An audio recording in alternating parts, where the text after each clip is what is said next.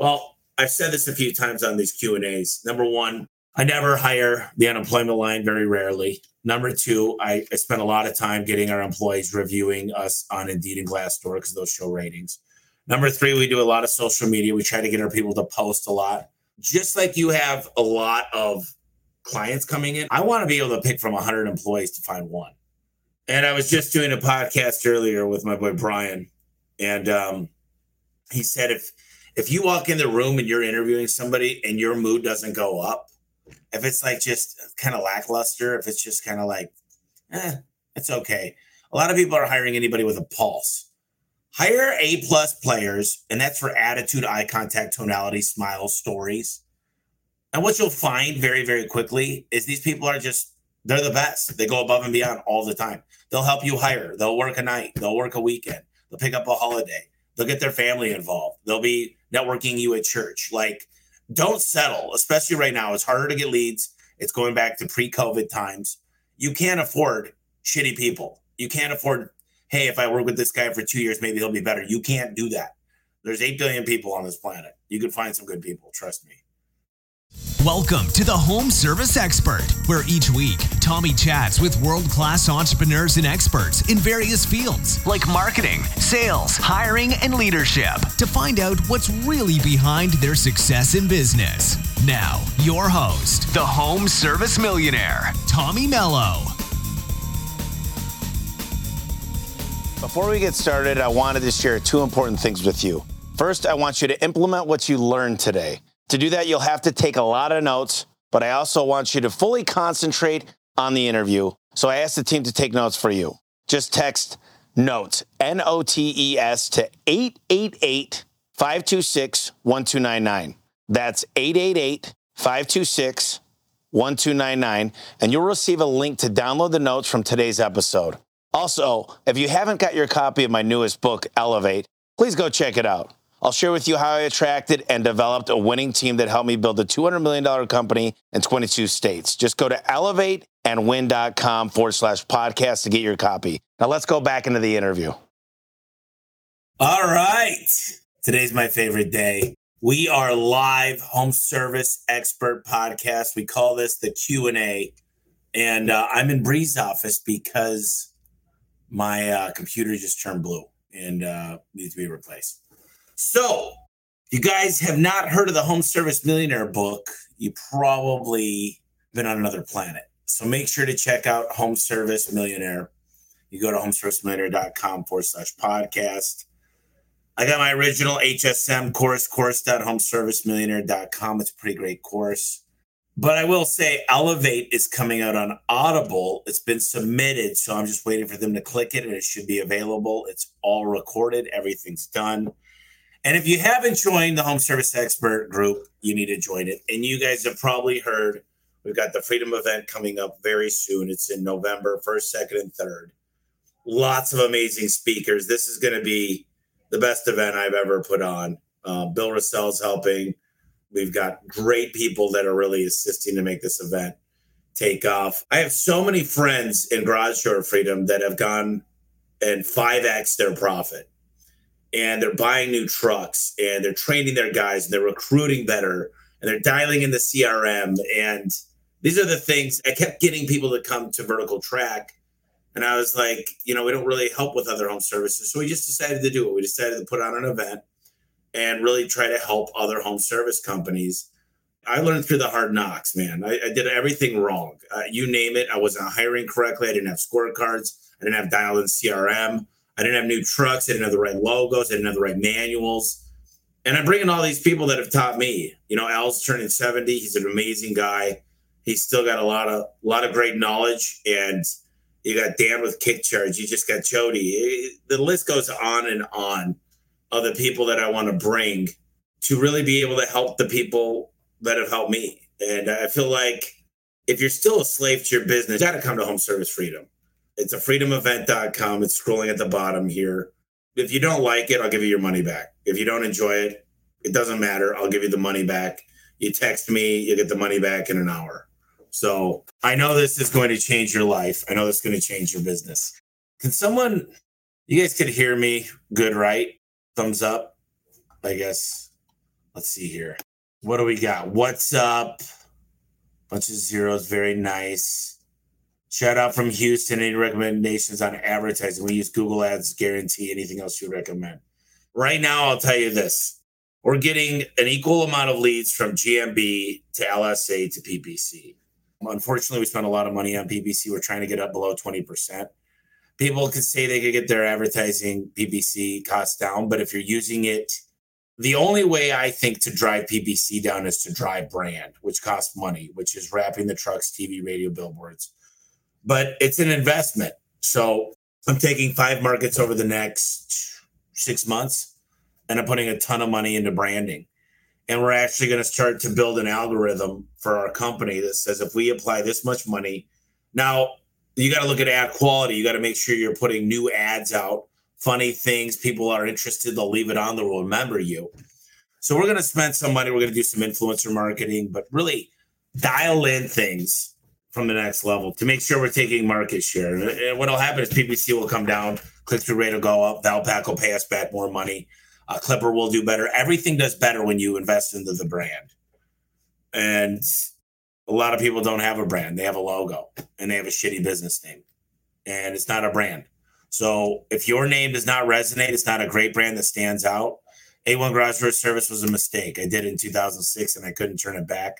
Dan did the best he could with it, but if I go back in time, I was just telling someone earlier, there's no way I would have picked A1 Garage Door Service, period. It was a mistake.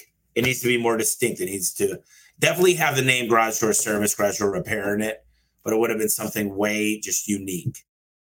Tell us about your scorecards. Well, a scorecard is a lot like a report card in school.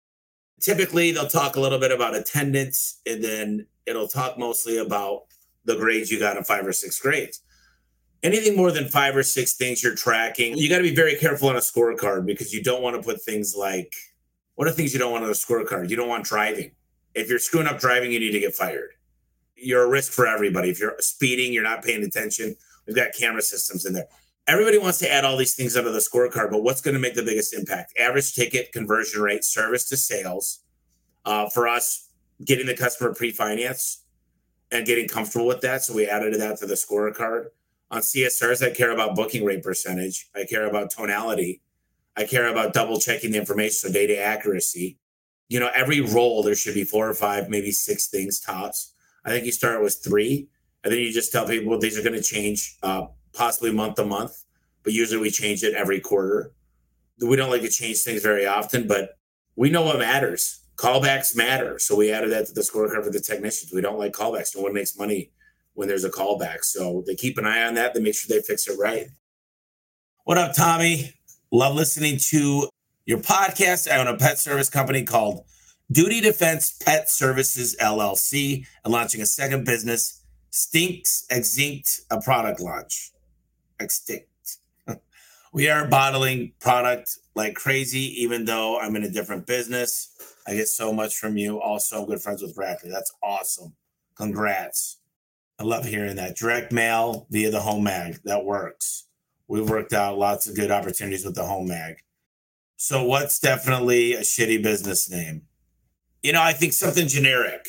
I think a shitty business name is never name the city name. So many people are like, let's say Denver's HVAC services. It's like, I don't love those names. A lot of people try to beat Google by putting in like Garage Door Repair Phoenix as the company name. It's just, you want to be distinct enough to make it stand out. Like one of my buddies owns a pest control company called Moxie. Moxie is a great name because Moxie means something. So come up with something clever, do your trademarks. If you go to a lawyer, they're going to search every single, what you want is an uncontestable trademark. So you can expand with that name and make sure no one else has got it. Yeah, so you pick 4 to 6. You can pick 3 different things on your scorecard and you track them.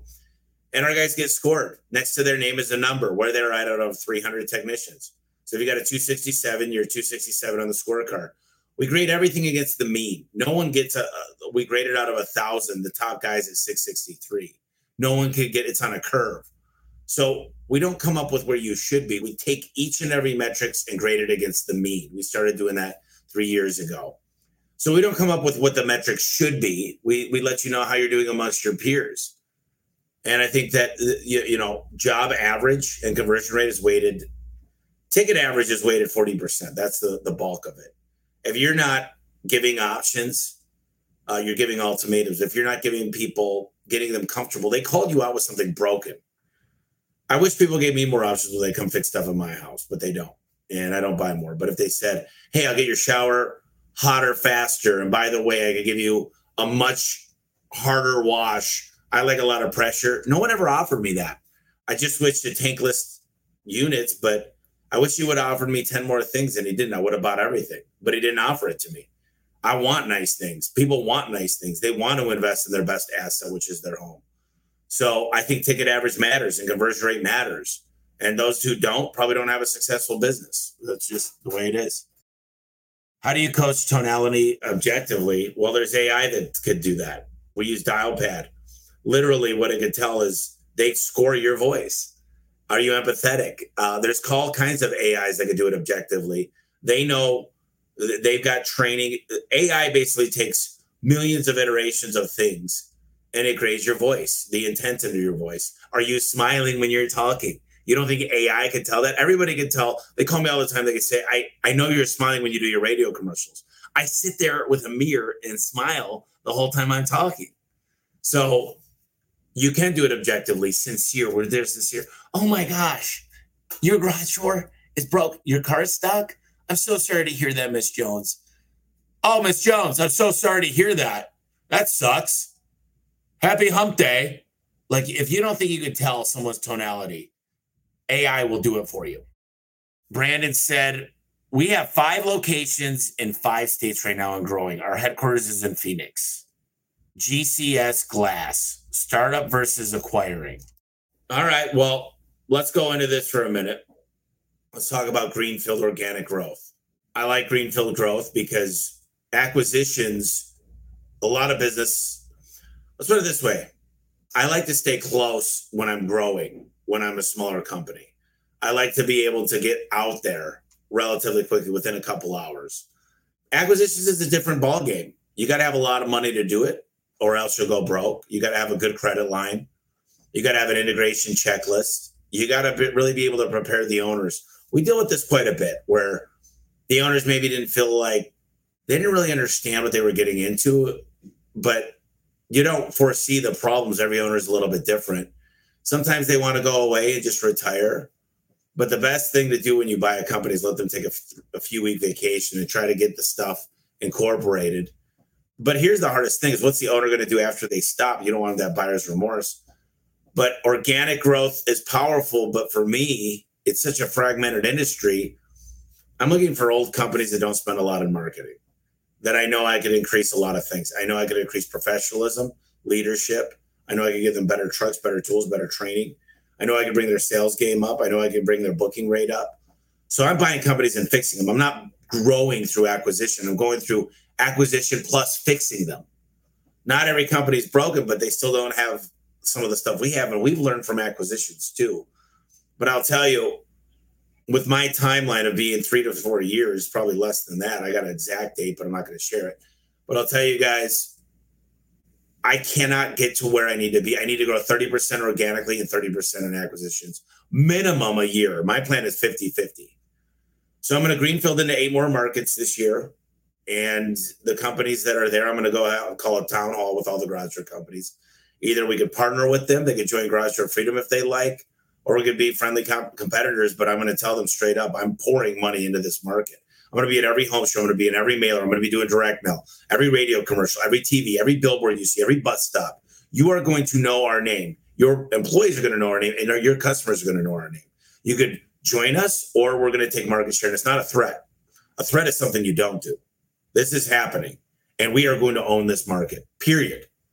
And a lot of companies are going to want to sell to us, and we're going to, some of them could roll equity and 5X what they rolled, and it's a great ROI.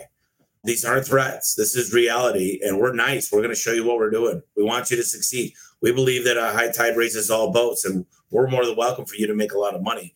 In fact, a lot of companies call me and they say, since you've been in our market, we raised our prices. We're making more profit. We're not quite as busy as we were, but we stopped running so many calls per tech, And now we're making way more profit than we've ever made. And my family is able to we go on vacations and my kids are happier than they've ever been. We're spending more time at home. Those calls mean the world to me. They're a competitor, but I don't look at them as competitors. We all get to win. We're in a good profession, home service. I wish more people looked at it that way. If I were you, I'd really get good at organic, because if you're not good at organic growth, if you don't got your marketing, acquisitions are 10 times harder. So Brandon, hopefully that helps. You could ask more questions in here if you got more. Tom, I saw a post on social media pages regarding hiring and how it's a big challenge for you and you overcame it. But how specifically did you overcome that challenge and hire quality employees? Well, I've said this a few times on these Q&As. Number one, I never hire the unemployment line, very rarely. Number two, I spend a lot of time getting our employees reviewing us on Indeed and Glassdoor because those show ratings. Number three, we do a lot of social media. We try to get our people to post a lot. Just like you have a lot of clients coming in, I want to be able to pick from 100 employees to find one. And I was just doing a podcast earlier with my boy Brian, and he said if you walk in the room and you're interviewing somebody and your mood doesn't go up, if it's like just kind of lackluster, if it's just kind of like, it's okay. A lot of people are hiring anybody with a pulse. Hire A-plus players, and that's for attitude, eye contact, tonality, smiles, stories. And what you'll find very, very quickly is these people are they're the best. They go above and beyond all the time. They'll help you hire. They'll work a night. They'll work a weekend. They'll pick up a holiday. They'll get their family involved. They'll be networking you at church. Like, don't settle, especially right now. It's harder to get leads. It's going back to pre-COVID times. You can't afford shitty people. You can't afford, hey, if I work with this guy for 2 years, maybe he'll be better. You can't do that. There's 8 billion people on this planet. You could find some good people. Trust me. How important do you think networking relationships are going to be with paid marketing lead flow tightening up? I will be attending Freedom. That's awesome. I go back to relationships is the key to everything. I think if you're not out there meeting the people, I talked to Cody Johnson. We just partnered with him. He's one of my favorite people in the whole world. You know, Vince and Ryan, the whole family is just winners. And I said, you know, we're changing a lot at Garage Door Doctor in Houston. They're so used to doing everything, inventory, ordering, you know, all these different things. I said, Cody, if you want to get back involved with some of that stuff, I'm fine with that. You know, I love you, dude. But what if I told you to just figure out a way to hire great technicians and constantly be motivating the ones we have and going out and meeting realtors and builders and painters and pest control companies and going to B&I meetings and just networking like crazy and building relationships and then helping us take over all of Texas. Dallas is next. And then I want you on the road with me in about a year. And I want to start going after the 20 big markets we're going to grow in big time.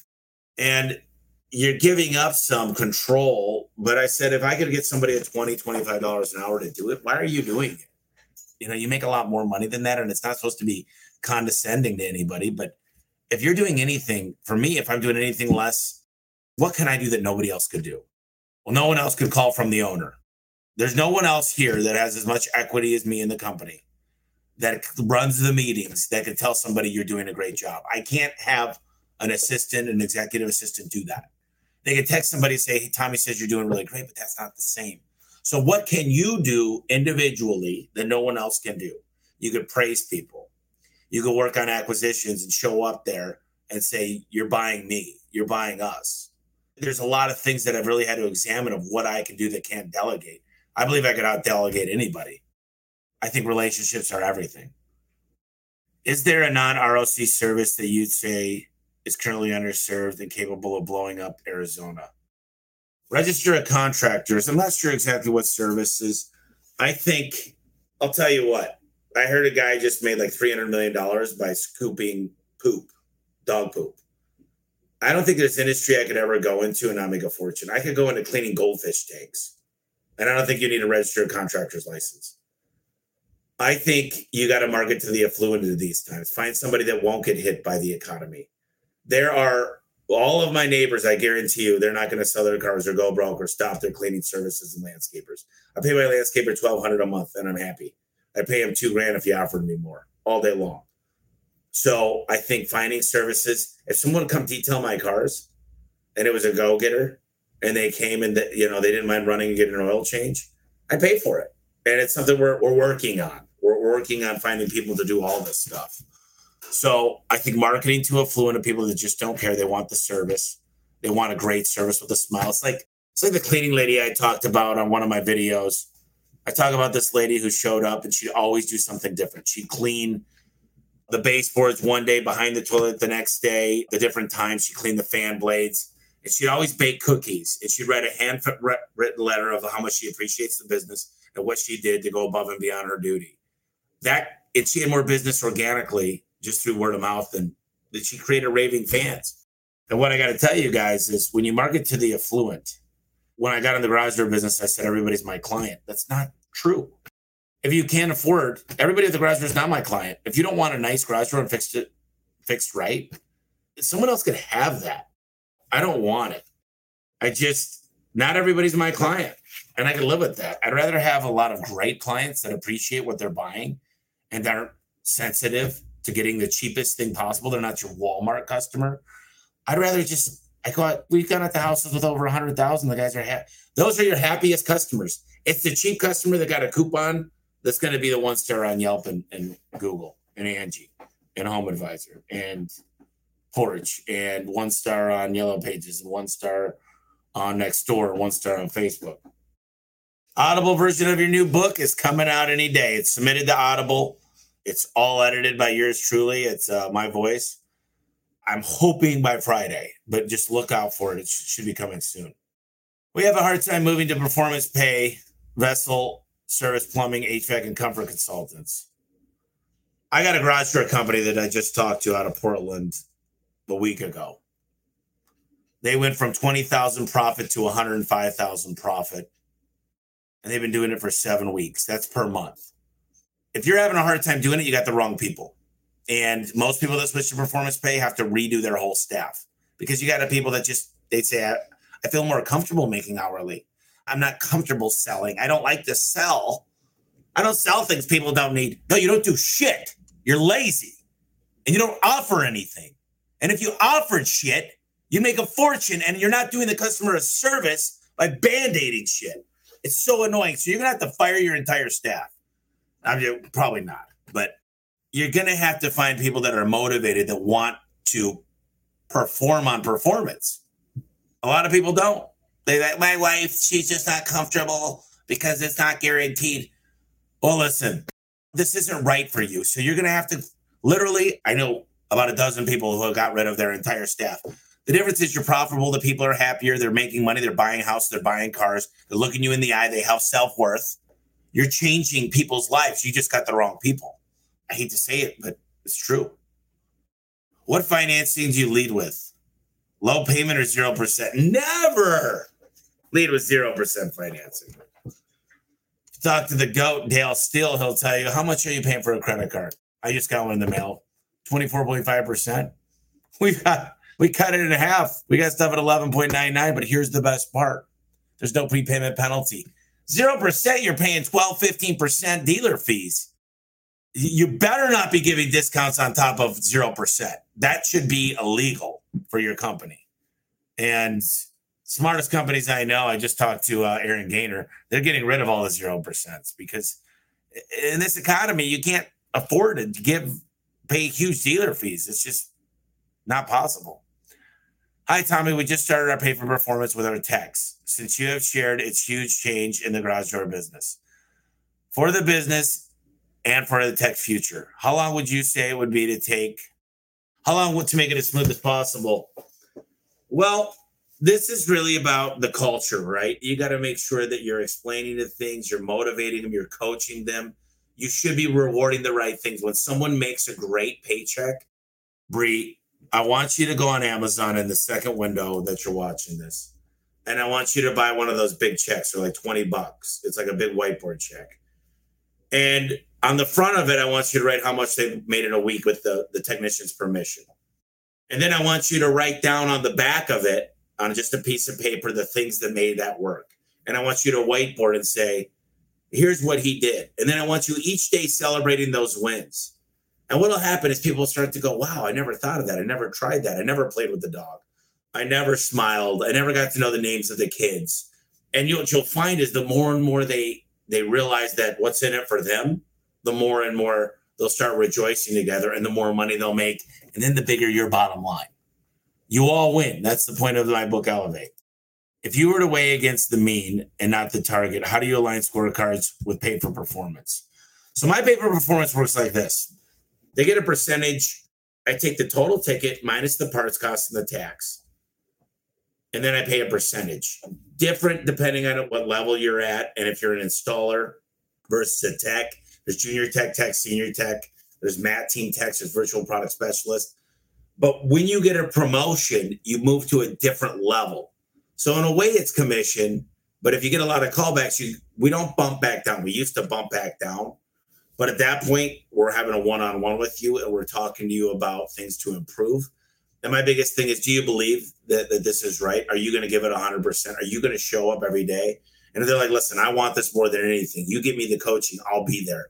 I got the will. You help me find the way. That's somebody I'm going to work with. But if they're like, yeah, I mean, I'm making enough already. It's like if they don't have the right attitude and mindset, then they're not going to last. So hopefully that sheds some light on that. What sales training do you recommend? Every sales training.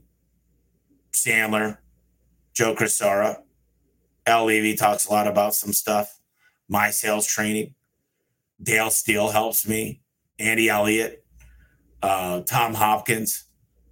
If you look at the majority of my books that I read, the sales boss, Jonathan Wisman, I'm having dinner with tonight. What sales training don't I recommend? It's the one thing that you got to keep feeding and learning and testing. Times change. Sales training is everything. Sales training is how you're going to get married and get a date. Sales training is how you're going to make friends and network. Sales training is Dale Carnegie, how to win friends and influence people.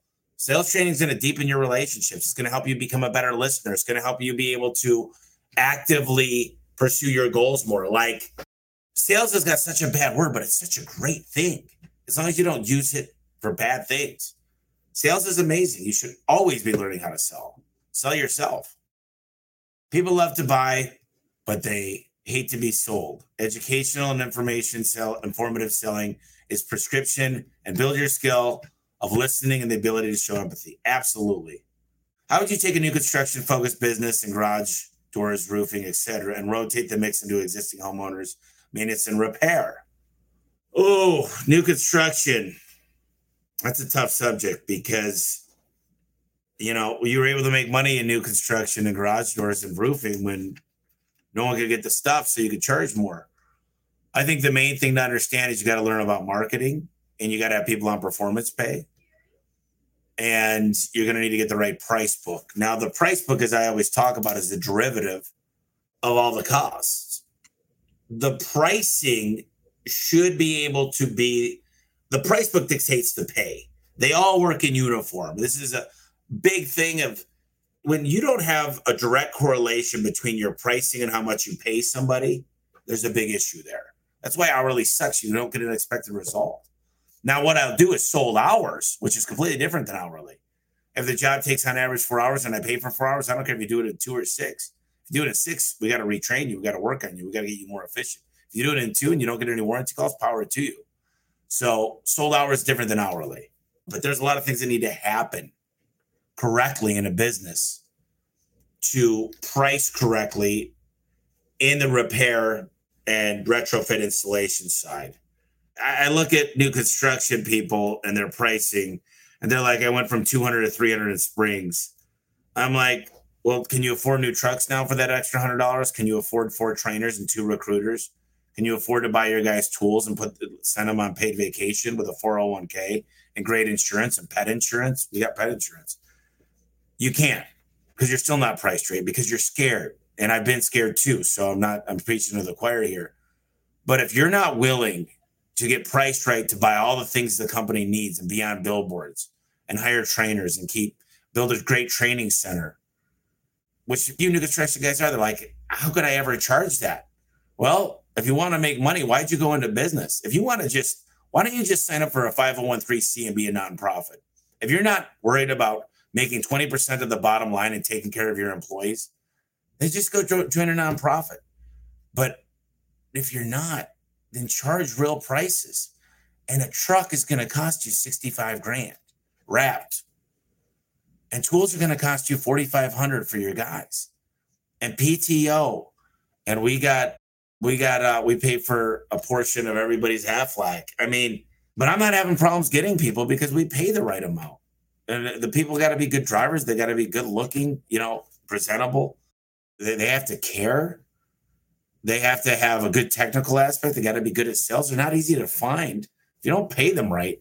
Back when it was Joe Schmo in 1960 to just go fixes the problem and doesn't give any options.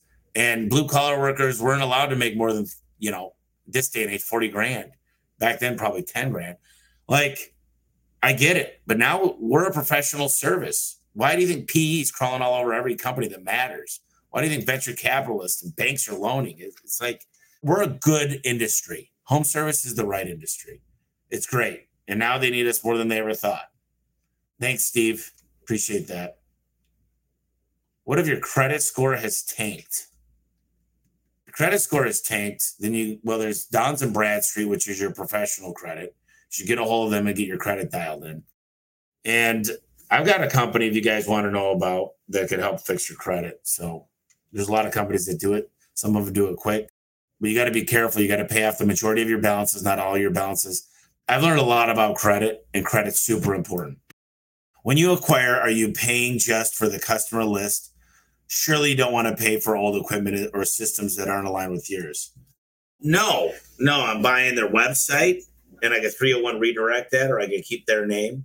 I'm buying all their vehicles. I'm buying a lot of their parts that, I offer good, better, best, and some of the parts are still used. But I'm also buying every sticker they've ever had. I'm also buying every review they've ever got. I'm also buying all the great employees they have. I'm also buying the relationships they have. I'm also buying if they've got 500 reviews on Angie. I'm also buying if they rank good on Nextdoor. What I'm doing is saying I'm going to buy what you're doing at a certain multiple, right? So I'll give them a multiple of EBITDA. And I'm saying I know I can fix their booking rate. I like companies that are already getting a lot of calls that are spending a ton of money in marketing. They've been around for a long time. They're ready to retire. I win every single time when that happens. Now, if there's a company that blitzed marketing for 3 years and they're spending 30% of revenue on marketing and they're staying busy, they're probably not making a very good profit. So I pick that up for a huge discount as well. But it takes time to figure out who to buy and what you could really do something with. How to maintain a net profit margin stable while growing business to 1 million to 5 million. Net profit margin, you're talking about growing from 1 million to 5 million. I think what everybody should do right now, this is a great exercise I have people do. I want you to write down how much money you need to live the perfect life without working. I don't want you to retire, but this is an exercise. I want you to say, listen, I want to take care of my brother, my parents. I want you to put a number down. I want you to start talking to somebody, because if you have no idea what you're building to, and because here's the deal, I'm growing 30% and I'm not dipping it all in EBITDA. If I was to grow 100%, I might, but I'm also getting resourceful and the whole team's aligned with us. But pick a number where you need to hit. Maybe it's 20 million. And your goal should be to have everybody lined up, your family around you. You should get employees involved. You should do an equity incentive program. When they know you need to hit 20 million, everybody's running and there's something in it for them. And I just think when you know where you have to go, 1 to 5 million, this is what I used to do, is what is my goal? Maybe it's 200 million. Maybe I need a 10-year plan, but it's nice to know what I need to do and reverse engineer the plan into that. But I think you can still make a lot of money if you got 5, depending on, you said 1 million to 5 million. Is that in a year? I mean, I'd love to hear the plan and see it, because has it been well thought out to grow 500%? I just would like to know the marketing and your performance pay and how you plan on getting the amount of leads. Because when you stop getting easy, low-hanging fruit, it becomes more expensive to get leads. And it's a good goal to say, I want to go from 1 million to 5 million, but what's your timeline on it? Are you setting SMART goals? Specific, measurable, attainable, realistic, and timeliness. Tommy, I own a pool construction and maintenance company on Long Island, a second home area. Your performance pay has text meeting with the homeowner and presenting options. We hardly get a chance to speak to the homeowner in person. How would you present options and promotions if you were in the backyard but not face-to-face? Very simply, I'd hire a really good dispatcher to make sure that I could be home with the homeowners. And I'd make sure both decision makers are home. I would have people working different hours, and I'd find out what the target. You're saying that they don't live in the area, so I'd probably get them on a Zoom call. But I'd give them a half an hour presentation where I'd get a GoPro and I'd make a video and I'd have simulations made, and I'd just surpass everybody with the presentation. And I'd have the 10 things you need to know about to look out for with the company. Number one, if they promise you this price, you're probably looking at getting it done in 2029.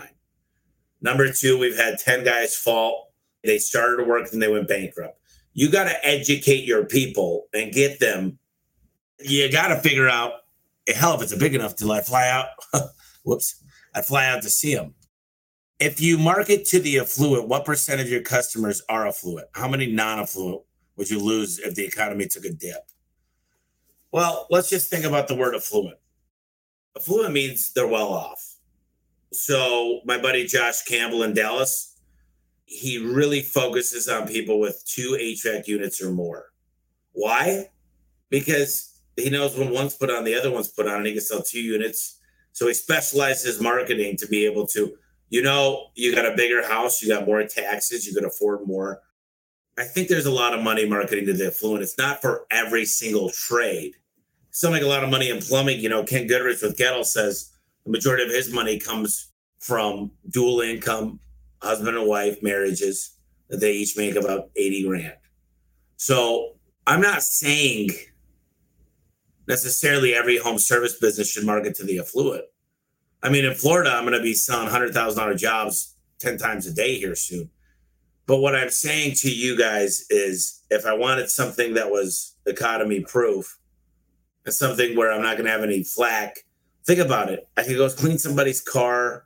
I got a million things I could be doing. I love garage doors right now, but I wouldn't have to worry about anything. The question was, what do I need without an ROC earlier? And I guarantee you, there are people that if you talk to the right realtors, certain realtors that don't touch anything below $2 million, you come up with a service that helps them and helps their clients, you're a shoo-in. Wait till I come out with these new storage racks. We're already selling them, but when we get really good at installing them, I'm going to be selling them. It's all going to be through relationships.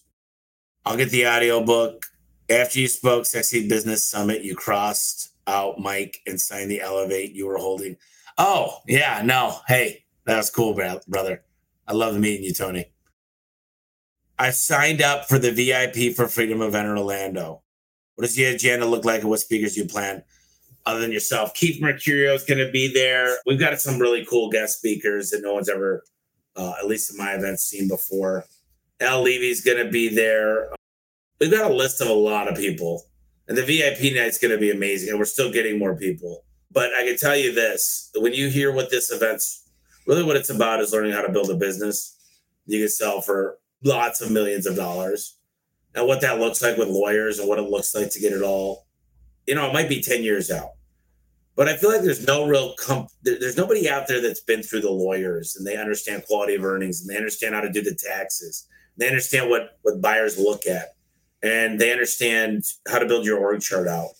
And they just know how to drive performance in EBITDA and build a really, really big business. Like there's a lot of great, groups out there, but they don't really have, we just want to improve you every year, but they're not working towards a goal.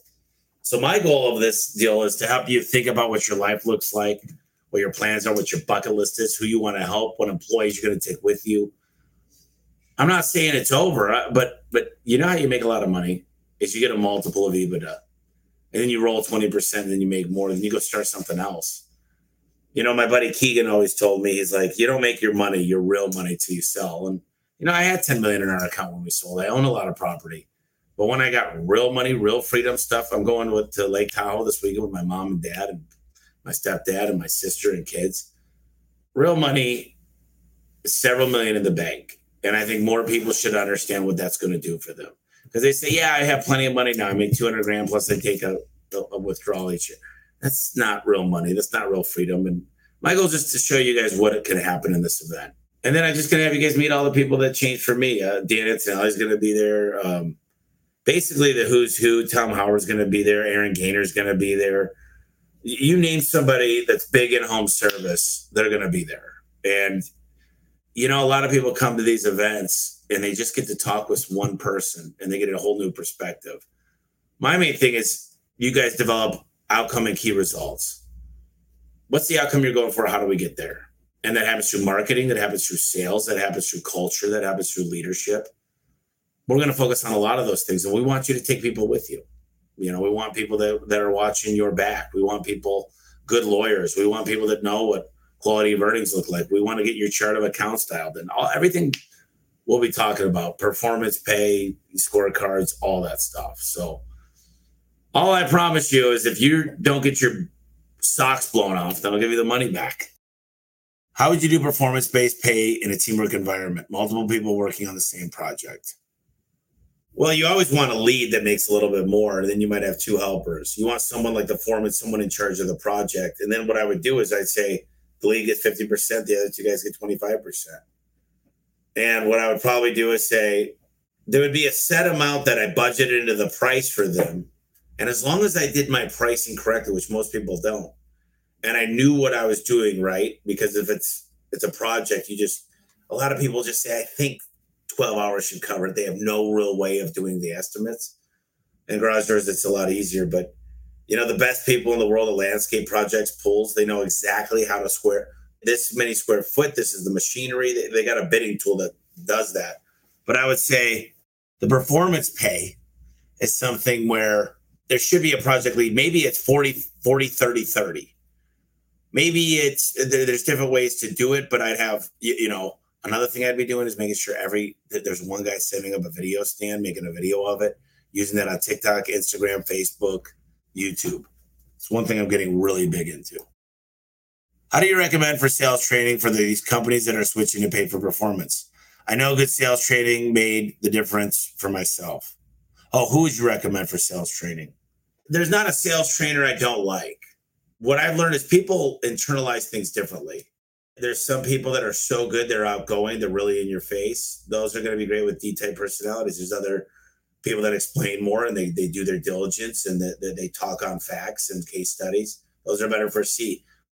I don't think there's one person. I think there's a lot of great books. And I think if you read The Coaching Effect, you'll hear you should always be bringing in different people to talk about sales training.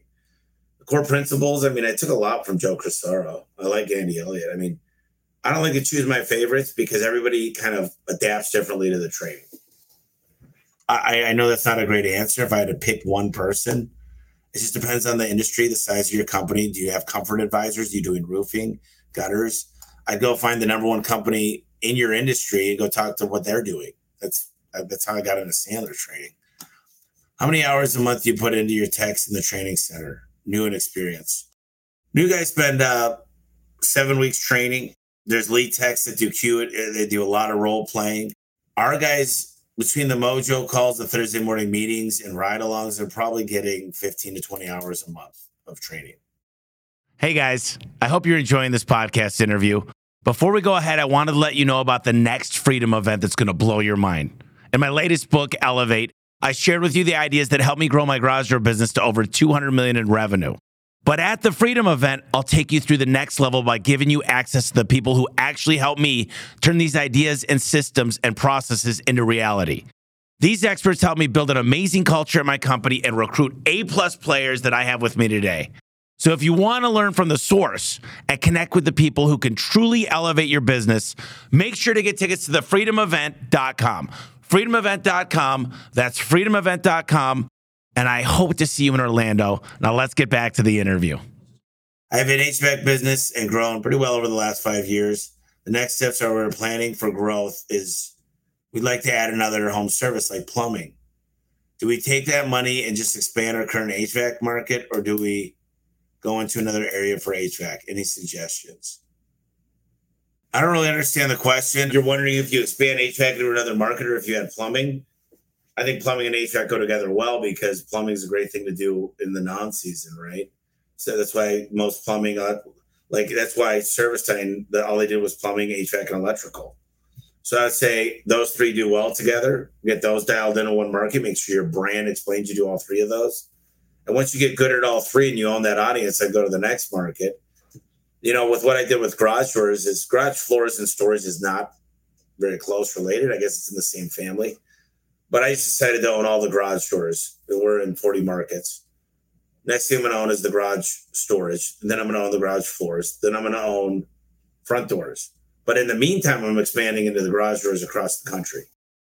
We have a service plumbing company and pay by commission. How do we switch to performance pay? Well, it's already right there. You change your commissions depending on different things. So you add 5 things, and that depends on the tier of the percentage you get. So this is a longer conversation, but I might say I got the 3 different levels, 15, 17, 19 sales less materials. The hard part is screwing with people's pay. You don't want to screw with their pay very often. You want to do it one time and do it right. And to do that, you need to look at Excel. You need to look at their past payments. You need to find out what's going to win. And it needs to be methodical. If I were you guys, I'd hire a fractional CFO to run 2 weeks of pivot tables for you and find out the things that'll help you make more money. And then I could help you. It's really a case by case. I just don't think there's a generic answer for this. I don't have any conferences in California, but I might. We're trying to expand home service freedom. I'm not buying in California right now, but if we do it, it'd be great. But if you go out of California, you might learn something. You might want to get out of there every now and then. I'm an owner of a social media advertising company, and I keep running into I'm fully booked and can't hire because there isn't enough talent objection. What's the inside scoop here? Well, that's a lie. I think people are dying for leads. Last year, they might have been looking for talent. I got to tell you guys, with the technology and the stuff, Jody and Vanessa will do as much as you give them to do. The problem is if you're not responding to applicants, I'm talking about rapid hire. If you need great people, just go to Jody and tell them what you need, but actually call them back and have them A/B test stuff and be involved. They don't have this magic wand that if you do effing nothing, they're going to get you a bunch of people. A lot of people say, I need people. You're hired. And they don't respond to emails, and then they don't meet the people. And then they don't get the ride-alongs that they said they would. And then they say, well, the guy fell off. You didn't call him back for 3 weeks. You didn't get back to him with his drug test or background check. Like, this is a two-way street. These people, everybody, Al Levy, Dan Antonelli, Joe Crisara, everybody I've used my entire life, they're not going to do the work for you. They require you to do stuff back. And this isn't anything towards you. I mean, I know you're trying to find companies to market with. But typically, they're like, yeah, I got enough work. That's just a cop-out. So I think when you ask that question, I say, listen, do you realize social media is the number one way A1 Garage Door Service gets great talent? What happens is a wife will see somebody with a $65,000 job and say, I keep seeing these guys. They look like they're happy. They look real. I've had so many people's wives tell their husbands to come work here because they already have a job. I don't know if that helps. I got some questions here I got to read. There's a lot of questions today. I love it. In Elevate, you talk about employee equity incentive program. This is a big one. And honestly, there's a lot to this. What I'm going to do is I'm just going to have Foley I'm going to have them explain this program, soup to nuts, at the Freedom event, because I've been getting thousands, like literally, of questions. Basically, an equity incentive program goes like this. Your business is worth $10 million today. So you put a line at $10 million, that's yours. And you hire people and you say, I'm going to get a CMO, a great CFO. I'm going to get a great COO. And then I need someone in SF, whatever, different roles. I need a great trainer. And then you figure out how much you want to give them. And then it turns into, it's not equity until you sell more than 50%. So let's say the business goes to 25 million. You gave away 5%. You're giving away 5% on that 15 million, right? So you're giving away 750,000. So it helps people to run in the same direction, but just giving money away to give it away because you feel like people deserve it, it's not a great thing. You want to be able, it does a lot of things. Number one, it's the right thing to do for certain people. Number two, it's easy to acquire great people when you're giving them stake. Number three, everybody's running in the same direction. And number four, you want to be able to attract, you got golden handcuffs. People aren't going to leave because they got a big payout coming. As long as you know when the finish line is. See, the equity incentive program means nothing if you're like, we're just going to give it a really good 5 years and see where we're at. And then I got an owner that's like, and people complain about this all the time. There's an owner that says, we're not ready yet because they're making so much damn money. They're not going to sell. Well, you're a bastard to do that to your people. I'm making enough money unless you're giving some type of profit sharing. Like if you guys build a plan and everybody executes and you change your mind, you just got the worst reputation in home service, and hopefully they do quit. So you got to set a plan, but you need to figure out the number. And if you don't hit the number by the plan, then you say, we got to go 2 more years. That's understandable. But when you hit the number and everything's kosher and they're expecting a payout, then you got to do it. Jimmy said, I'm a one-man tiling business looking to grow my average job size and get an employee on board. What tips do you have for increasing the job size? Also, how many weeks' wages would you have before taking on employees? I'd have 3 months' wages on hand. I'd have an SBA loan backed up. And what I'd recommend is marketing more to people that want nicer things. So there's a couple things here. Number one is, where are you advertising? Are you all over Google getting great reviews and all over Yelp? Because as a small one-man shop, you should be getting video testimonials. If it's you doing all the work, you should be getting 5 reviews on every job. You should be talking to HOAs. You should be talking to realtors. If you're very talented, you should be talking to designers. And just say, I work on the most custom, greatest stuff. And if you become an artist, you don't need to be more than 3 guys to make $500,000 a year. You know, you got to ask yourself, are you a control freak? Do you trust other people? Are you good at delegating? Just, Jimmy, be careful on how you go about this. But you should be getting reels and videos and before and afters. And your website should be blowing up. And you should be out there meeting people. So first thing I would do is I would hire somebody good that you trust, let them work with you for 3 months. And then I would work with them 3 days a week and go network the other 2 days. Abe said, I've been selling garage doors here and there for almost a year now, but I want to get into it full time. Is it right now the good time to start? I'm in Southern Ontario. I hear the other local companies don't have much work, and I'm pretty confident with marketing, door hangers, and door knocking. We get lots of work and service and replacement. Abe, there's never a wrong time. I started in the Great Recession of 2008 and 9. I started my business. So if you got a good plan and you've got a good amount of money saved up and you feel like you know the business, do it, but do it for the right reasons. Figure out your why, figure out your destination, and make sure that keeps you going every day, because you can only control what you can control. Ken said, when you acquire a business, do you onboard the employees? How do you onboard the employees? It's a whole process, Ken. We have a big party. We get the whole family on board. We go through all the insurance. The technicians come to Phoenix for 3 weeks. We retrain their CSRs and dispatchers. There's a lot of work that goes into integrations.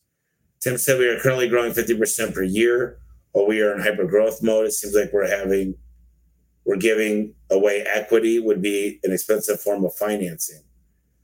At what point does it make sense to partner with a private equity company versus retaining 100% ownership and growing without a PE partner? What ways can a small business acquire financing to fuel growth other than bringing on an equity partner? And there's a lot of loans out there. There's government-backed loans. There's SBA loans. When I decided to go with PE, I just said, I know I could buy a lot of companies. I know I'm a platform. Why not have an unlimited pool of money?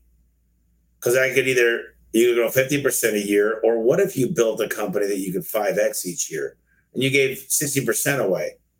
If you do simple math, you're going 50% a year. So I'm just going to say you give 60% away. So let's say you were able to 3X a year with PE. Let's just say you were doing 5 million right now. So you're going to be doing 5.5 next year, and then, 7.5. And then you're going to be doing 50% of that, which is 11.25. And then you're going to be doing like 17 million. Now, if you 3X per year with a PE company, and plus you're taking chips off the table, you're 15 million, you're 45 million. Now 3X a year is not very plausible, but I'm sure you're smaller, because 50% is not easy to do when you're 200 million. I'm going to figure it out, but I think PE is a good route. But if you're not a platform company, we need to talk. But Tim, more than willing to have a conversation with you. John Noonan said, I heard my first technicians in the lawn care field, and I gave them a percentage of pay for the services complete. 40% to be exact of the total service cost. Now that I know my numbers, I realize that I actually can't afford to pay them that much. And we are growing. We are very slowly growing in profits. They are amazing people and our clients love them. So it's hard for me to fire them. So what I would tell you to do with that situation, I would tell you there is a right sizing. I'd go to 30% and I'd raise my prices. I'd say, listen, I talk to the client and say, we're buying new equipment. I'd give them a really, really good story. And I can show you how to do that. But what I would really focus on is getting the cost raised, but lowering the percentage. So they might lose $5 on a job, but you raise the price and you lower the percentage. That's what I would do. And I just explain to the guys, listen, guys, we're going to run out of leads. We're going to be driving old trucks. If I don't make a profit, everybody loses. Your families lose. Like, you guys are making a little bit more than I can afford right now. So if you guys don't understand, you might lose 1 out of the 5 or whatever. But, if you got real troopers that believe in your vision, then this is a good weeding out process. I'm a small handyman service. Currently, all of our techs are 1099, and my insurance company is telling me we need to have workers' comp insurance for all subcontractors. Other GCs have told me they charge their subcontractors for their workers' comp. I'm not sure how I would approach this. I'm not a lawyer, but if they're on your job site and they get hurt, they might need a real good subcontractor already pays for their own workers' comp. But if you got one-off guys doing stuff, you might think about bringing them in as employees and paying them less. I think 1099s, if they're doing more than 70% of the work for you, they're not real 1099s. They're not really a sub. They work for you. Brett Martinez, I talked to a lawyer about that. Brett Martinez, from what you learned working with Cortec, what can we do right now that will make the transition smoother if we sell? Number 1 is org chart. Dial in that org chart. Find all the weaknesses and the strengths. Number 2 is get really, really good at reporting. Examine things. When you make a decision, have it factually based. Like, if I'm going to lower the price in one market, what's the goal? Or I'm just like testing the waters. They don't do tests. They don't say, oh, well, what do you feel like today? They say, what's this going to do? They want math. They want to understand the decision-making processes. I think the main goal is to identify as many weaknesses as possible and try to get those fixed. And just have an open mind when you go in. I want somebody to hold my hand. Cortec's created it. Doug's created it. Mike's created it. I don't want somebody that just says, keep doing what you're doing, because I'll still grow. With the way these guys, we had a meeting yesterday, I believe there's nobody that even come close. I met with a lot of PE guys. These guys are the best. I don't get anything for telling you guys Cortec's great, but telling you their management team and the way we click and the support they give us, help us with negotiations, help us find the people. Like, they're really good at what they do. My company has an offer of 5 times EBITDA. I'd love to pick your brain when you made your decision to go PE. Mike, send me a message. We'll jump on a call. Giancarlo, is overhead door future and wholesale instead of being a labor-driven comp? Is overhead doors future in wholesale? I don't think so. Not sure if I understand the question. Craig McDonald, I'm 23 and I've been running a window cleaning business in my small town of 80,000 people. Life is great. This year we're going to do 700,000 in revenue while profiting 30% to pay myself. 210 grand. Good job, Craig. My issue is my environment and me wanting me to relocate my wife. At 23, do you think it would be worth me to move to a bigger city and restart the business? I think it's $700K. If you call me, I can probably get you between $600 and $1 million for the business. So I want you to figure out your 7-year plan to when you're 30. Figure out when you're getting married, what you're going to have kids. If you want to be close to your parents, it's a big decision. So I'm not going to give you the answer to that, but I don't think you got to sell that business the way it sits. Adam said, have you ever considered mentoring other business owners in and out of your industry?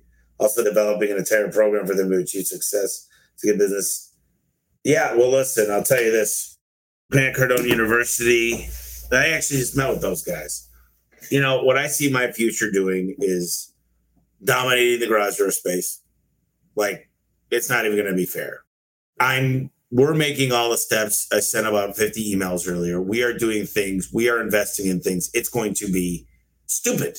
I literally say the way we're buying, the renegotiations we've done with marketing and their products, the way we get equipment, the way we get trucks. Like, it's just, I'm still on I think the fetal stages of getting started, but we're going to get into front doors. We may get into windows. I mean, ultimately we'll see. But yeah, down the road, I definitely see myself. I think Home Service Freedom is going to be not only a coaching program, but it's going to be a mentoring program.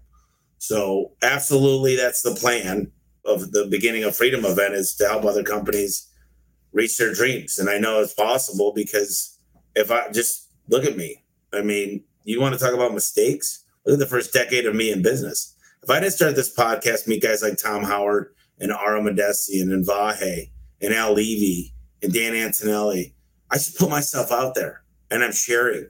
I think I got a high EQ. And I think my EQ allows me to meet and build relationships, and I keep my word, and my word is my bond. And if I shake someone's hand, I follow up, and I make sure, like, I've learned all this stuff.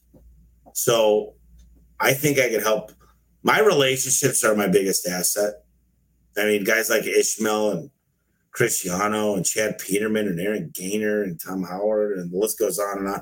Like, I call these guys all the time. We're always helping each other. Your network is your net worth.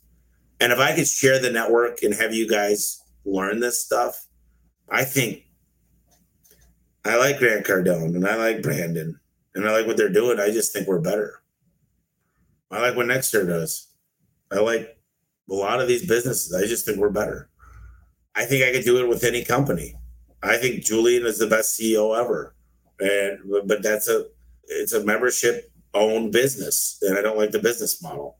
So I think there's a way that we've developed that's still a work in progress, but everybody's going to win, period.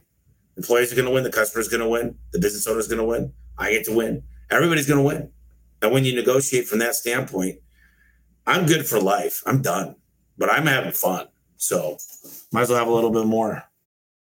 You need a project manager when you roll out a new system, and you need to A/B test the system, and then you need to award people to poke holes in it. So I'd give people $50 gift cards to find problems with it to make it better. Then I'd make sure I have a data integrity team to make sure the system's being followed. Referral reward programs. That's going to be the lifeblood of A1 Garage Service next year, Miguel. I think they're amazing. Yeah. I wouldn't give them 10%. I might give them something really heartfelt. Find out where their favorite dinner is. You give them 10%. No one wants cash. You think a customer says, "Oh, great, they spent $1,000. I got $100. What are they going to pay their gas bill?" Find out their favorite restaurant where the husband and wife go on a date and get them a gift card. But then they'll remember the experience when they think about you. What is pricing correctly for you? A multiple of salary and COGS. I like to take burden costs. I know how much it costs to acquire a customer. I know my overhead as a percentage of the ticket. When you get really good and scientific about your pricing and you get your guys trained correctly, you can't lose money. Now, the biggest trick is getting the customer to go ahead and do the work and start the job. And then that's when we give options to build a relationship, and we call Mello the customer. But our prices are designed in a way that's not very formulaic to what HVAC plumbing would be. And here's why garage doors are a little bit different, is because I can go buy a garage door opener from Home Depot, but I'm not touching springs. So you can't charge the same multiple of what I charge, a lot more, hundreds of percent for a spring than I do an opener. But, we got a really smart CFO. We've got a very smart controller.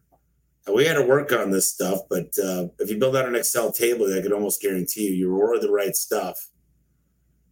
And your price book should lead, you got to take in your burden costs, your gas, all these different things. And it's easy to do with a small company. It gets harder as it grows. But really, if you know your balance sheet and income statement and everybody's making the right amount of money, and your marketing is good, and your conversion rate's good, and your call booking rate's good, and your customer acquisition's good, and you don't have a lot of profit, you got to raise your prices. That's the easiest way to look at it. And every time someone says you can't raise your prices anymore, I do it, and nothing changes. It's all the perception of the technicians. Who in your team has access to your social media accounts? I don't know. I got like 10 people. Oh boy, lots of stuff here. I didn't realize. high level for home service businesses. I like Go High Level for automations. I don't think that's who you want to use. I don't like Salesforce or Go High Level. I like them for automations. I don't think they're great for a home service CRM. I know Christmas lights have a ton of older customers that raise their rates every year, but get a ton of leads during the season that I charge a lot more. What should I do with all my old customers that don't pay near what I get from my new customers? I would tell your old customers straight up, hey, I love you, and I'm going to do this year for you. And you've been my client for a long time. Here's what you would be paying if you were a new customer. But what it turns out is that I have to pay people a lot more money because it's obviously seasonal. And with unemployment low right now, I'm not going to be able to afford to do this house next year. But what I wanted to do was give you a better service. So we're going to give you a free wreath this year. Add more, get a better offer. It doesn't cost you hardly anything. And then say, here's where I need to be, but I'm still giving you preferential treatment. And I'll tell you what, let's say it's $200. It's normally going to be $400, but I'll tell you what I'll do. If you leave 5 reviews and post this on social media, on Facebook and Instagram, I'll do it for $300. You see, I think you can get customers to do a lot more for you. I used to have a Christmas business, stay off the roof. Heather's going to be there. Boom. What are you trying to push for financing? Do you give them the monthly payment would like? Would you like to see if you could qualify for our promotions? Your payment would be $300 a month. You know what's really interesting about the best finance guys in the world is they're able to take different plans and lower the monthly payment. I could pretty much add storage and flooring and get you a lower monthly payment. I just push it out to 20 years. I've got a 20-year plan. No prepayment penalty. It's affordable. You get you everything you want. It's 100% ROI when you sell the house. For some reason, some people always are coming into money. Hey, I'm getting a raise. Hey, my aunt's giving me Christmas money, whatever it is. But the best finance people are able to get the payment down. If that's what they want, there's 3 types of buyer personas. No interest, low payment. Not everybody is low payment and no interest. So remember, there's 3 different buying personas. Everybody falls into one in the world. And it's your job to figure out what they are. We do shop tours twice a month. Just reach out to Allison or Bree, or you could email us at Home Service Expert, and we'll get you set up. I have a small garage door company or PNW. Really want to dive into branding. What steps would you recommend to getting the brand out there? Well, you got to talk to Dan Antonelli, get your trucks wrapped, get your website, get your yard signs, get your stickers, get everything to look the same. That's where it starts. The business cards, the shirts, you get them all branded right. And then what I would say is you got to meet people. You got to be always out there networking. And if you can afford to, radio is still one of the best. You get a sponsored ad on radio. You try to buy remnant space, and you got to stick to things for 6 months. You want to figure out where your audience. So the radio stations and TV stations, they break down the demographics, if they're homeowners, what neighborhoods they live in. They break it down into 10 personas. You figure out what your persona is, and then you blast them. I don't want you to hit 10 different personas. I want you to hit 1 or 2 a lot and make them remember you. Equity incentives. Well, are they necessary? Well, let me ask you a question. Does every private equity company with $3 to $10 billion funds do them? Yeah, they all do. Why would a $10 billion fund always have an equity incentive program? Why would a public traded company always have stock options? Is it necessary? No, a lot of people don't do it because they're assholes. They don't want to give anything to anybody. They think they deserve everything. So if you want to run faster, go higher, have people rejoice, like literally get their families behind it, you would do it. Now, is it necessary? Absolutely not. A lot of companies have been selfish and not done it. What's up out of Texas? We're in San Antonio, Austin, and Houston. We'll be in Dallas. We just started pushing memberships in our plumbing company at $27 a month. We're thinking of giving $8 a month per membership. How do you incentivize your people for memberships? Well, we sell ours for $12.95. We give $1, but it's on their scorecard. They get $1 in perpetuity. So they get perpetuity $1, but we really harp on this a lot on the Morning Mojo calls and Thursday morning meetings. You got to coach on it. And the question is, what's in it for me? Well, let's say you run 20 jobs a week. Let's say you work for us 5 years and you sell 50%. We got guys selling 50%. So if you take 20 times 50, that's 1,000. You cut that in half because you're not selling everyone. So that's 500. That's $500 a month coming in. You work 2 years, that's $1,000 a month. You work 5 years, and we're raising the price. We'll raise it for the text, so it turns into mailbox money. But also what they know it does is it creates more opportunity. When that unit becomes over 8 years old, they might be set to do the maintenance agreement on that house. And it might be we're working on certain data that'll allow us to know it's a good turnover opportunity to sell a new door. So they're actually setting themselves up for the future. They got to buy in and see what's in it for them. The money's great. They get paid the full amount for that month. But really, they get the extra $13, but they're easy to sell. You just got to mention it. They get the perpetuity mailbox money. Then they get a future opportunity to sell a new door. How do we find more information on our conferences? I'll work on that one. I mean, I got a great team. I'm going to be doing a lot more small conferences too. I know you share in your book about sharing equity with your staff to get a true buy-in. At what point in your business did you start doing this? I just started an equity incentive program about 3.5 years ago. I didn't know what it was until I figured out PE was doing it. Is there an incentive we get out for our clients that they recommend us on social media? For example, when someone requests a recommendation on Facebook book, what's happening, and then our clients go and recommend us?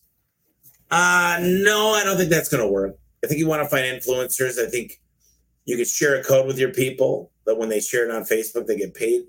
Very, very easy. It just builds a custom link for attribution. They get paid to share it. I think that's icing on the cake that you send a link and you say, hey, any customers that come through here, we're going to give you a $25 gift card to Amazon, right? Or make it even better. You know, there's visas. I think a Visa card or an Amex allows them to spend it where they want. And you might put it on there, you got to spend this on a date with your significant other. But I'm all about affiliate deals. Thanks, Connie. You talk about whiteboard sessions. Can you walk us through what it looks like? Why and when do you have them? Who's involved? What are your goals at the end of them? I mean, listen, normally I'm whiteboarding by myself. I'm working on a software for dream managers. Oh, no, I'll tell you the latest one. I just whiteboarded this affiliate deal of who are possible affiliates. Employees, customers, influencers, and places. Like I could have a whole church. I could have a whole hockey team. I could have other businesses. So I drew that. And then I drew some must-have happens in this. If they go to employee, it's got to run through payroll. If they go through another person, it's got to have a K1 over $500. I basically whiteboarded all this, explained it, thought through it, and then I built a recording of it and sent it over to a couple of my developers. This is something I'm building internally for A1 because I think I could get just as many leads from social media and affiliates and employees and their families than I could through Google. So I'm building out software to do it. So different people are involved depending on what the session is. Usually I start off by saying, here's our options. Sometimes I do a SWOT analysis, strengths, weaknesses, opportunities, and threats. I mean, if you have something to whiteboard, I could show you how I do it, but there's not a methodology that's just one size fits all. Would I be better off leaving the small town I'm in and growing my company in a bigger market, or build it here since it's where I'm from here, and then we go and franchise it out later?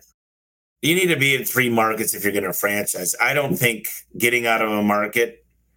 I think you should think about taking over the market you're in, prove it on a small scale, then go to the next market and prove it. You don't need to live in every market. I don't live in 40 cities. And Tonelli's prices still don't serve this online audience anymore. He's had a big price jump. Very hard for the little guys to justify $20,000 for a logo and a truck wrap. Yeah, Damien, there's guys that do it for less. You can look at my old trucks, and I can tell you I have a lot of them. I think Dan was working on a plan for smaller companies, but ultimately, I just spent $7,000 on a plunge, XL plunge. People buy new iPhones for $1,400. People buy Jordans for $300. This is the brand of your entire business. This is everything that's going to make all the money of your business. This is everything. This is your family's life support. And I think it's a real shame when people say, man, that's a lot of money. I'm not condoning his pricing by any means. I don't know what it should be. I'm just telling you my point of view. I paid more than that.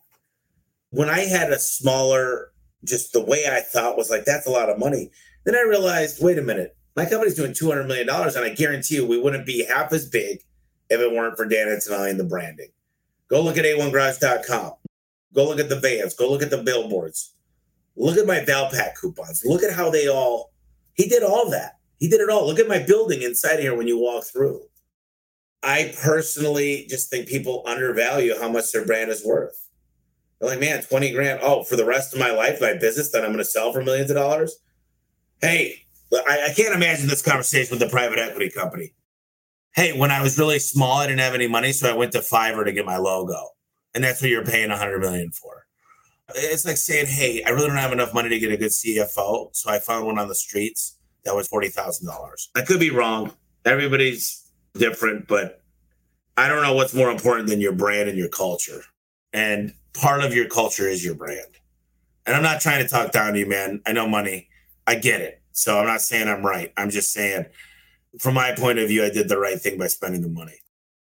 We're currently working on a radio station. We're looking to expand our advertising since we have only been in business 7 months. Would you advertise on another radio station as well, or try to pick the value pack first? If I was 7 months old, I'd make sure I'm ranking all over Google and put all my money into GMB, LSA, and the website. I would also do direct response mail. Maybe that's Valpak, maybe that's just a small mailer, like a flyer. I wouldn't be growing my brand, and I'd make sure that I've got the right brand that I'm starting for radio. And I got a great tagline and, A1 from day one, and I've got a great jingle. I'd invest in my jingle, my brand, my logos, my website, my GMB, and my LSA, and the right wraps before I put any money in the TV, radio, or billboards, because you'll be wasting money. Would you give equity to a technician or just management staff? I've already granted 14 people, and everyone's going to find out about it as far as technicians. If you make the Pinnacle Club, you're going to get equity in the business. Peace. I hear you on the value branding and kick charge. Opportunity cost for this audience.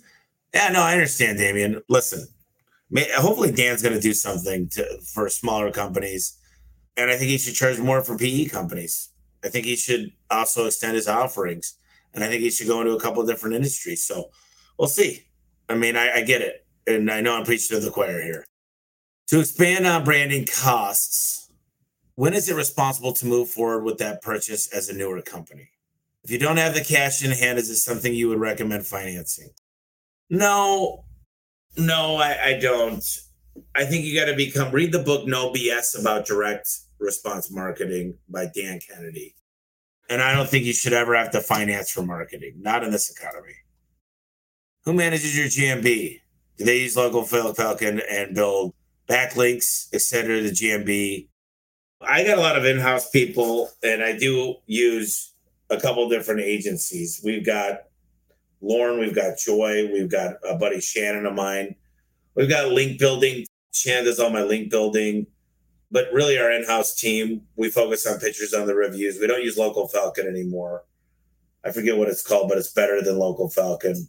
But basically what he's asking is you see your location and you see what greens. Green means you come up in the first spot. Yellow means you come up still in the 3-pack, but on the bottom. Red means you don't show up. I don't think Local Falcon is the best one. If you just find tools like Local Falcon, there's a better tool. Ask me this question next week in the Q&As. You guys go to the question page, and literally, if you guys got any more questions, just ask that question again, and I'll do the research. homeserviceexpert.com/questions. Write that down and come up with some really, really strong questions for me. And I'm going to study this before I go on. The more that I have in advance, the better. If you want to order the new book, it's elevateandwin.com. You'll get a bunch of freebies with it. I took a lot of time. It took 3 days to build a damn course. It's a great course on Elevate. And then if you want some takeaways from this podcast, go to homeserviceexpert.com/bonus. And I appreciate you guys. This is from Breeze Computer. I hope you guys are having a great week. One other thing I wanted to tell you guys about is I've been working out a lot, and I'm on a serious diet, and I'm on 5 peptides, and I'm on creatine. So I've been 15 days I haven't drank. Not going to drink till October. And I want you guys to see what's possible. If I could do it, I want to be the guy that just says, man, if that guy could do it, anybody can do it. So I went and got a test. I got my blood, my saliva, my urine. I got my body fat, and we'll see what I can do. You guys be looking out, though, because I consider myself successful. I believe in myself, and I just want to challenge myself to be the best version of myself. So if this works out like I know it's going to work out, I think you guys are going to start seeing that if I could do it, you could do it. So stick with me here. We're going to have a fun before and after pictures, and I'll do it on the podcast sometime around Halloween. So wish me luck. We've got a strong mind, so I've got self-discipline. I think that you guys will be shocked. Got big goals. Made it easy on myself. I put a fridge in the office. I got somebody cooking my meals. The trainer shows up to me. My assistant gets everything ready. All I got to do is intermittent fast and focus on not drinking. I work out like crazy. I already did 4 miles today, and I worked out for an hour and did legs and shoulders. So anyways, not here to brag or talk to you guys about anything. Just push yourselves, figure out what you can do to get yourself in the best spot. My cousin Rachel said, Tommy, you're so successful. You've got this money. You've got a great culture. People love you. You're athletic. They laugh. But why are you so out of shape? She's like, it's pathetic. She's like, you could do better. And it was that Ishmael pushed me. Travis Ringy pushed me. Andy Elliott pushed me. Bree's been pushing me. And then I woke up one day and I'm like, this is not me. I'm better than this. I want more. So I'm doing it. And hopefully you guys want to do it too. Anyways, I hope you guys have a fantastic week and look forward to seeing you soon. See ya.